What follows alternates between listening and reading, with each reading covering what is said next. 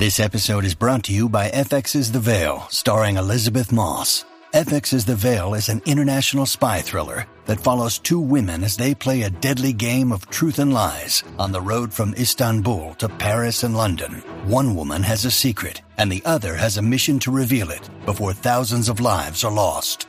FX's The Veil, now streaming, only on Hulu.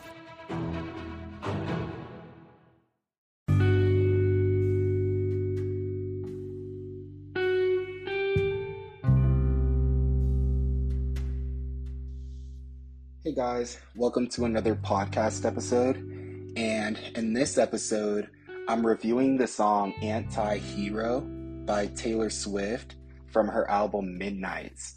And this song is really interesting to me because it almost seems like she's sabotaging herself in the song. Like she's talking about how as humans, we can self-sabotage ourselves and then kind of be surprised when things end up going badly. Because she starts the song off and she says, I have this thing where I get older but just never wiser. Midnights become my afternoons. When my depression works the graveyard shift, all of the people I've ghosted stand there in the room. And when she says she gets older but never wiser, it almost seems like she's just in this loop of trying not to really work on herself, trying not to get better or more skilled at anything. And she's just set in her ways of just kind of going through life year after year. And then when she says, midnights become my afternoons, what I thought about when I heard that line was kind of like how sleep has become a really big thing now, and with all of the research talking about how sleep is really important, it's almost like she's saying she doesn't want to sleep because sleep can kind of help you to recover and sleep can help you get ready for the next day. But instead, she's just going to be up all night. And then when she says she wakes up screaming from dreaming, one day I'll watch as you're leaving because you got tired of my scheming. Typically, whenever you think about dreaming, I feel like you think about daydreaming, or you typically associate good things with dreaming. Like you're dreaming of whether you're dreaming of something good happening or dreaming about something good that happened. And when she says she wakes up screaming from that, it's almost like any kind of joy or any kind of positivity, she's just instantly rejecting. And then she says, one day I'll watch as you're leaving because you got tired of my scheming. And what that says to me is it's almost like you're with someone and this person just gets tired of just the constant negativity and just the outright rejection of any kind of hope or positivity. And then she says, I'll stare directly at the sun, but never in the mirror. It must be exhausting, always rooting for the anti-hero. And so, of course, we know staring directly at the sun isn't good for you. And so when she says, she stares directly at the sun, but never in the mirror, when you stare in the mirror, all you see is your own reflection. But of course, seeing the sun is damaging to your eyes and all of those things. And so she's saying she would rather damage her eyes than to look at her own reflection in the mirror.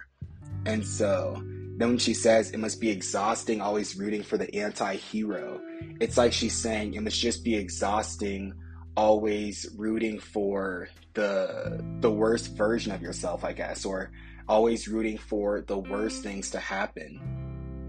And then she says, sometimes I feel like everybody is a sexy baby and I'm a monster on the hill, too big to hang out, slowly lurching toward your favorite city, pierced through the heart but never killed.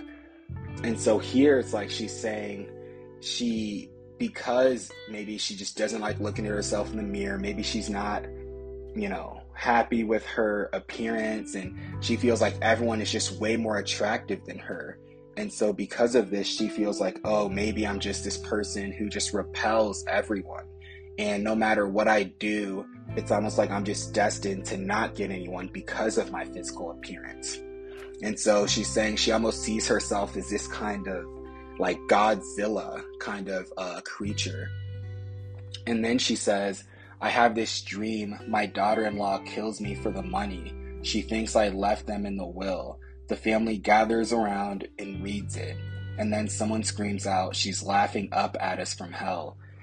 And what I thought when I heard this part of the song was just how crazy it must be being a celebrity or being in any kind of position where you start to amass a lot of money, because you really start to wonder those things, where not only do you wonder about people trying to use you for your money, but then also people who are plotting on your life potentially, or people trying to set you up, whether they're people who came into your life after you got famous or beforehand, but people who are trying to set you up with the hopes of getting some of your money if, God forbid, something happens to you.